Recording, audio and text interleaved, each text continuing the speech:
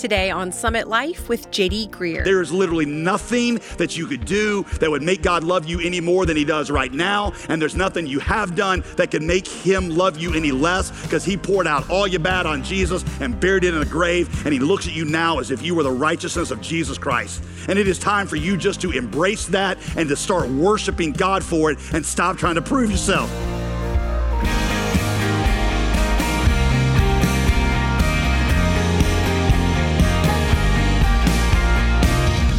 Welcome to Summit Life with Pastor J.D. Greer. I'm your host, Molly Vidovich. Here's a question for you. Do you think that you have the kind of faith that Abraham had? The Apostle Paul says that even when he faltered, Abraham did not waver in unbelief. And today, as Pastor J.D. continues to teach from Romans 4, he helps us understand that faith is not about never failing. It's about placing your trust in the God who always keeps his promises. It's about admitting that you cannot save yourself, but that in God's grace, he has done it for you. If you missed the beginning of this message on yesterday's program, remember you can always catch up online at jdgreer.com. Let's rejoin Pastor J.D. where we left off yesterday in Romans chapter 4. Abraham wasn't just believing in God in general. He wasn't just believing God was out there. He believed the specific thing that God had said, a promise he had made, and then Abraham adjusted his life around that promise. And from that point on, Abraham's going to start walking around as if this promise was going to come true. He adjusts his life to that new reality. So even though he's 90 and childless, he's building himself a nursery. They're picking out baby names. They're throwing baby showers. They're looking for a land that's going to house this massive nation that God is going to give to him. And because, Paul says, he was fully convinced that what God had promised, he was able also to do. Therefore, it was credited to him for righteousness. So faith's object is the promise of God. Faith is believing that God will do what God said he'll do, and then readjusting your life around the reality of that promise. Now, Paul makes the bridge to us in verse 23. Now, it was credited to him, that phrase in Genesis 15:6, that wasn't written for Abraham alone. It wasn't an isolated incident. No. It's also for you and for me. It's for us. It'll be credited to us, just like Abraham, who believe in him who raised Jesus our Lord from the dead. Why that? Verse 25, because he was delivered up for our trespasses and he was raised again for our justification. Watch. The resurrection was God's proof that he had accepted Jesus as the payment for our sin.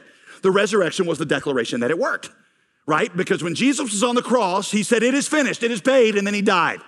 When God raised him from the dead, God said he was telling the truth. And he did exactly what he said he did. He paid for your sin. So what it means for you to show faith is for you to say, I believe that God kept his promise. Just like Abraham believed God would keep his promise, I believe that he did keep his promise. That promise was that he would send salvation into the world. Abraham believed that God was going to send it. I believe that he has sent it. You following this? Old Testament saints are saved the same way that you and me. We both believe God's promise to send salvation to the world. They believed it by looking forward to the cross. We believe by looking backwards at the cross. The direction is different. The object is the same. That is God's promise to bring salvation. It's not a general hope in God. It is a belief that God kept his word to take care of your sin debt and to remove it and to give you his righteousness. So next we have letter B. We've got faith's focus. Faith focus, Paul explains, verse 19, is God's power. It's what it focuses on. Abraham did not weaken in faith when he considered his own body to be already dead, which is kind of harsh, way to say that. But when you're 100 years old, when it comes to your reproductivity, you're dead, okay? Since he was about 100 years old. And also the deadness of Sarah's womb, because that was a promise too. There were lots of things that Abraham could have mused about as he considered his future. Lots of things that Abraham could have thought about that discouraged him, but Abraham chose not to think about any of those things. He chose instead to focus only on God's ability to keep his word. Now, I'm going to go ahead and tell you, in case you don't know, dependent on God alone like that can be scary. But Abraham did it. Most of us prefer a faith where we depend on God a little bit and depend on ourselves a lot of it. That's what the kind of faith we prefer. If this promise, think about it, if this promise were made to you today, what would you do? You'd be like, oh, thank you, God. Thank you for this promise. And then you'd head right to the doctor. And you say, okay, doctor, what kind of pills do I need? What kind does she need? What are the techniques that we do here? You'd be home on the internet typing in how to have kids when you're 90. You don't want to hedge your bet. You want God to come through, but if not, you're going to figure out other ways of getting it done and making sure that you're taken care of if God doesn't come through. You have what one of my favorite Bible teachers, Tony Evans, what he calls mutual fund faith. You know how a mutual fund works? So if you're a really gutsy investor, you find one company that looks like it's gonna do awesome, and you put all your money on that company. And here's the upside. If it does awesome, you get rich. The downside is if it goes broke, then you lose all the money you invested in it. So most of us cowards, we invest in mutual funds. Because how's a mutual fund work? Well, you band together with a bunch of other people. I don't know how many exactly, but you say it's 1,000 people. And you all invest together in 1,000 different companies. And here's the upside. If one of them goes belly up, you don't lose your money because the risk is mitigated because it's spread out. That's what we do with God. Is we're like, God, you're part of this equation, but I'm going to do other things to make sure that I am happy and that I'm taken care of because I can't risk it all on your promise. You say, well, that's a really good illustration, but I don't understand how do we do that today? Great, thanks for asking. Let me show you. Okay, here's a handful of ways. You can do it by refusing to embrace your new identity. God has declared you totally righteous in his sight, yet most of you walk around with a sense of fear, insecurity, a nagging sense of guilt, a vague sense of disapproval. You'll say things like, well, I know that God has said that I'm forgiven, but I just don't think I can forgive myself. And you spend most of your life trying to prove yourself, both to you and to others, that you have worth. Friend, that is plain and simple refusing to believe that God did what God said he did. Friend, according to the gospel, you are forgiven. There is literally nothing that you could do that would make God love you any more than he does right now. And there's nothing you have done that can make him love you any less because he poured out all your bad on Jesus and buried it in a grave. And he looks at you now as if you were the righteousness of Jesus Christ. And it is time for you just to embrace that and to start worshiping God for it and stop trying to prove yourself.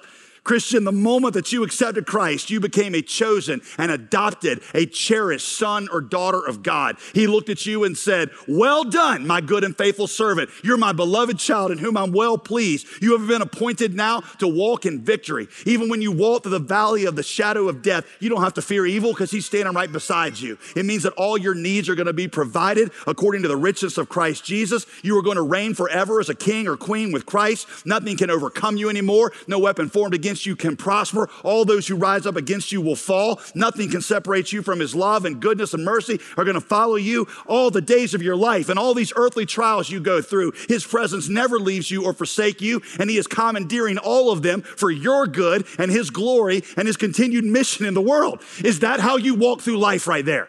If not, you've hedged your bet, okay? That's one way. Here's the second way. Failing to face tomorrow in the confidence of God's promises.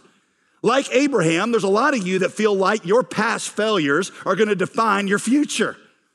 But faith says, my future is not determined by my past. My future is as bright as the promises of God. Sometimes when I'm talking to people who are considering becoming Christians, they will tell me, they're like Pastor, I want to become a Christian. I just don't think I can live this out. I don't think I'm strong enough to live this out. I always point out to them, I'm like, friend, when you say that though, what are you're showing that your focus is on you. The Christian life is not about you doing this for Jesus. It's about Jesus doing it in and through you. Many people, when they become Christians, they think of it like a wrestling match where they got to wrestle that evil triumvirate, the world, the flesh, and the devil. And this is the Christian life. I got to wrestle these things. I used to go along with these things. Used to be my friends. Now I got to wrestle. Let me tell you something. The world, the flesh, and the devil will whip your tail every single time, okay?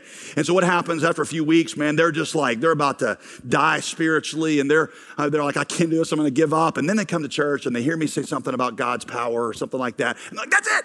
I forgot. God needs to come help me. And so they reach up, and just as they're about to get pinned, about to get counted out, they reach up, and they smack the hand of Jesus, they tag him in, and Jesus comes off the top rope with like a rack attack or whatever they call it, and just boom, just takes out the world, the flesh, and the devil, and you drag over and you sit in the side, and for several minutes, Jesus just whips around the world, the flesh, and the devil, and he gets them back in their place, and after you've caught your breath and you're recovered, Jesus tags you back in and says, all right, champ, get back out there. And so you go back out there and you go through it again, and this is the Christian life. It's you and then Jesus and then you and then Jesus. Now, that's better than you for Jesus, but the Christian life is not you for Jesus. It's also not you and Jesus.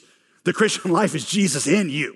And it means that you stay in a ring the whole time, but it's never your power, it's his. So you're kind of going through the motions of fighting, but it's his power that is working in your marriage. It's his power at work in your parenting. It's his power at work when I'm preaching.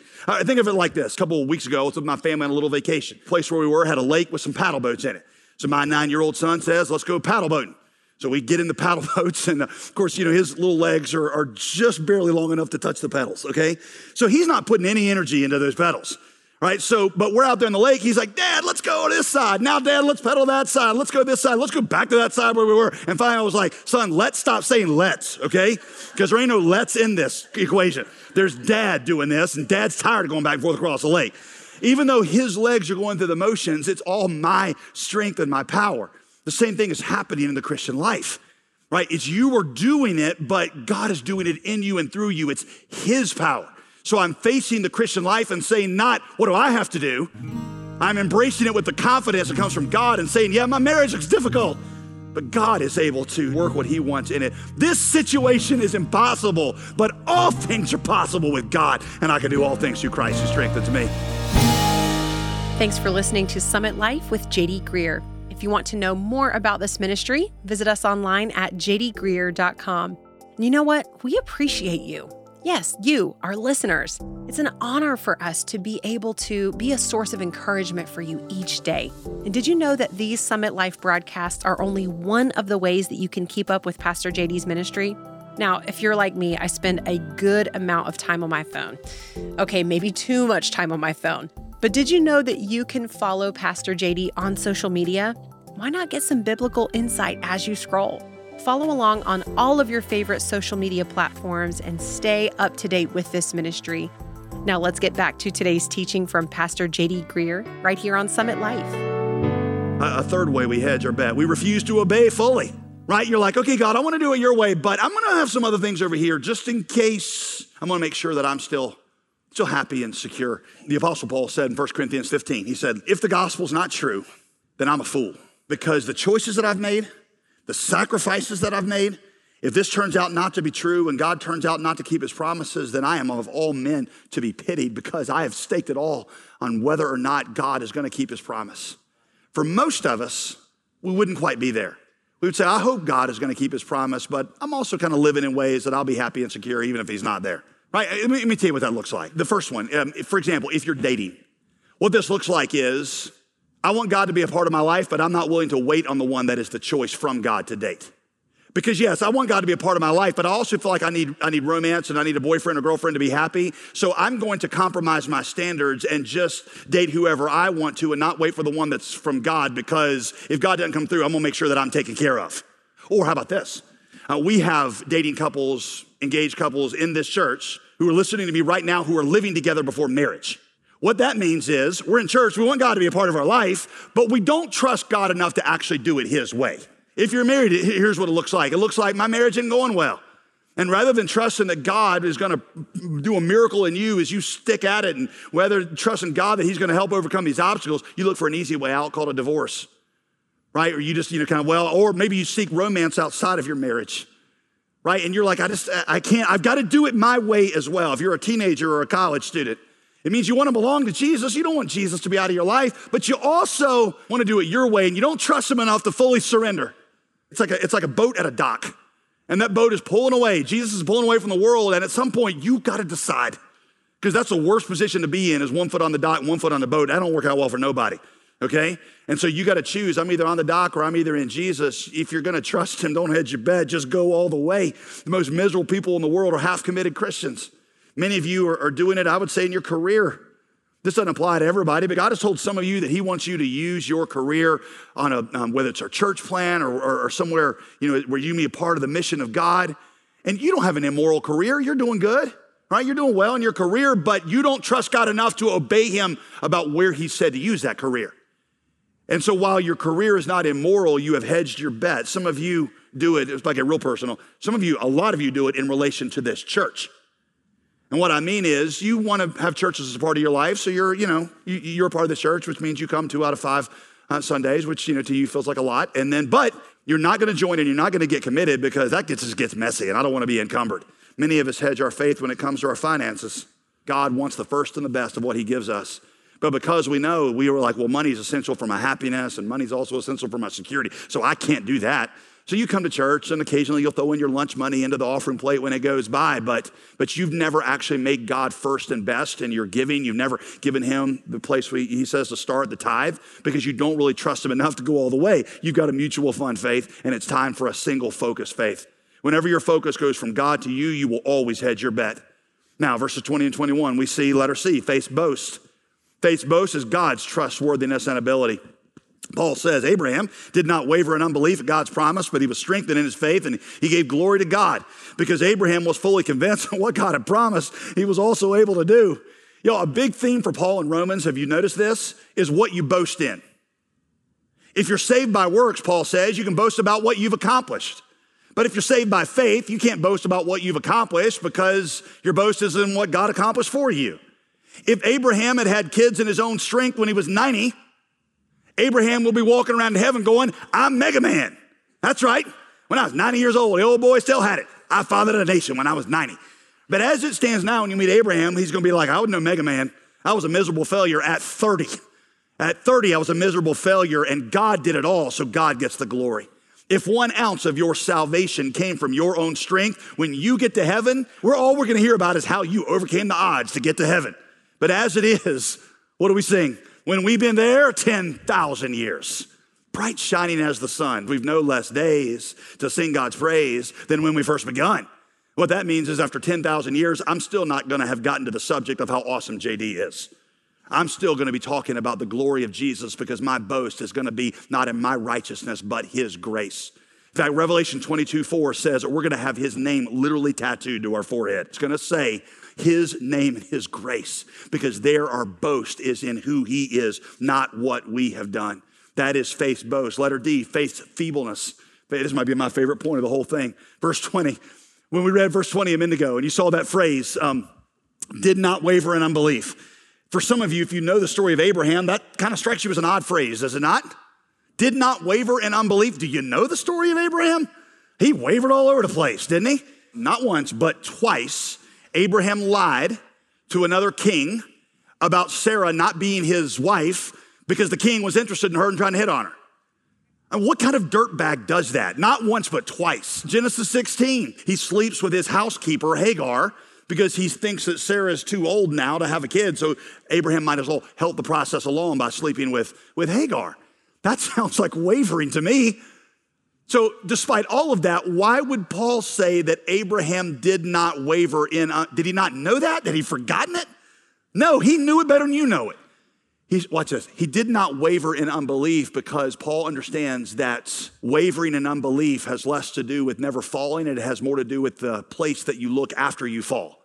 That after you have wavered and stumbled, you get up with confidence in God's grace and his ability to keep his promise. And that's what Abraham did every single time.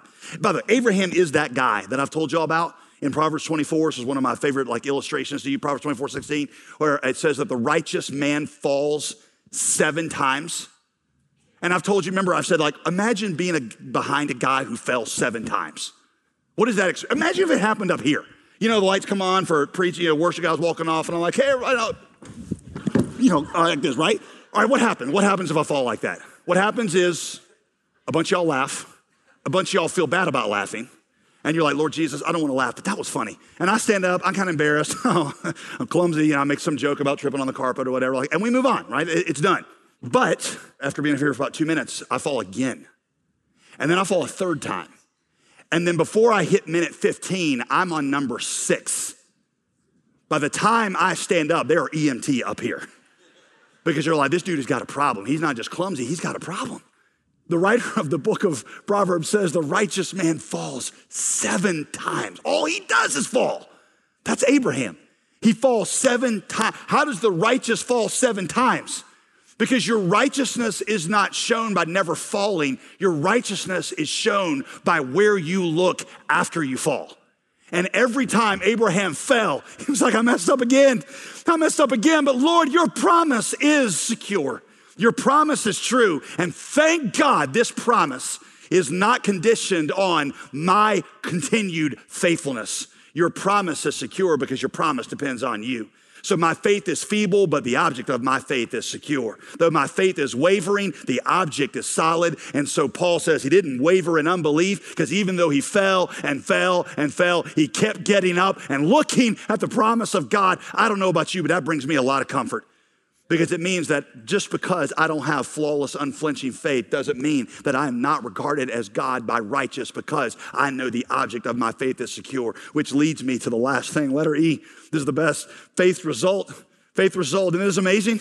Therefore, he says it was credited to him for righteousness. It was credited to him for righteousness, though he wasn't righteous, though he faltered all the time, he was regarded as righteous. Now, that phrase, it was credited to him, that wasn't written for just Abraham. No, friend, it was written for you. It'll be credited to you when you believe in him who raised Jesus our Lord up from the dead, because you see, he was delivered up for our trespasses. He said it is finished. And then he was raised again for our justification. He was raised again, showing that God had accomplished what God said he was going to accomplish. Faith is merely the hand that lays hold of the finished work of Christ. Faith is the admission that you cannot save yourself. Therefore, God did it all for you. It is the declaration that though you are faithless, he is faithful. Though you are powerless, he is powerful. That though you are unrighteous, God is gracious. That he is faithful and just in all of his ways, though you are crooked and deceiving in all of yours. This faith is what will propel you outward into the mission of God. As I was reading Romans 4 over and over again this week, one of the things that stood out to me I'd never seen before is how Paul, every time he brings us up, can't help himself, but he always says, like, this is not just for us, this is also for the nations. This is why I'm going to the nations, because God wanted to save people everywhere, not just me. When you really believe this, what you'll start to develop is this confidence that God wants to save the people around you. And you'll start to go and you'll start to share. And for some of you, it's going to drive you to Muslim nations or peoples in the world that have never heard the gospel, because you're going to be convinced that God wants to save them too. It's what he promised. And the same God that brought Jesus out of the grave is going to fulfill this part of the promise too. Therefore, I'll walk across the street and tell my neighbor who seems hardened to Christianity, I'll walk across the street and I'll share Christ with them, because the God that brought Jesus out of the grave can soften that person's heart. And the God that brought Jesus out of the grave is going to not let history end until there's a thriving church movement in every single people group on earth.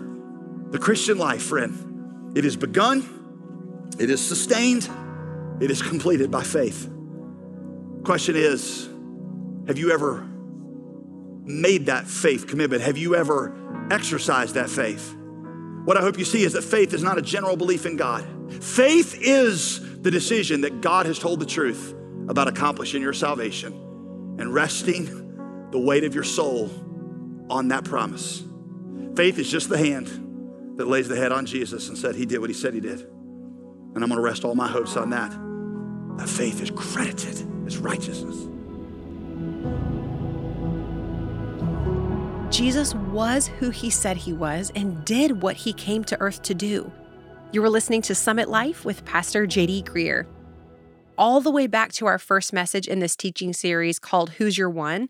When Pastor J.D. preached through Romans at our church, that question was something that he kept coming back to, and I asked him what he meant by that. So Who's Your One was actually the name of a national campaign that we did when I was Southern Baptist Convention president, where we just encouraged everybody to identify at least one person that God had put in their life that they should pray for and look for an opportunity to share the gospel with, maybe invite to a church service or have a conversation with, or read a book like Essential Christianity with them. So the question is, who's your one? Who's that one person that you are intentionally sharing Christ with? Who needs to hear this program? Or who is it that you can get a copy of the Essential Christianity and read together with? One thing that is true of all Christians is that when God saves us, he saves us to be a witness to others. He saves us to share. So we're praying for you. Reach out to us here at jdgreer.com and let us get you some tools that'll help you in those conversations.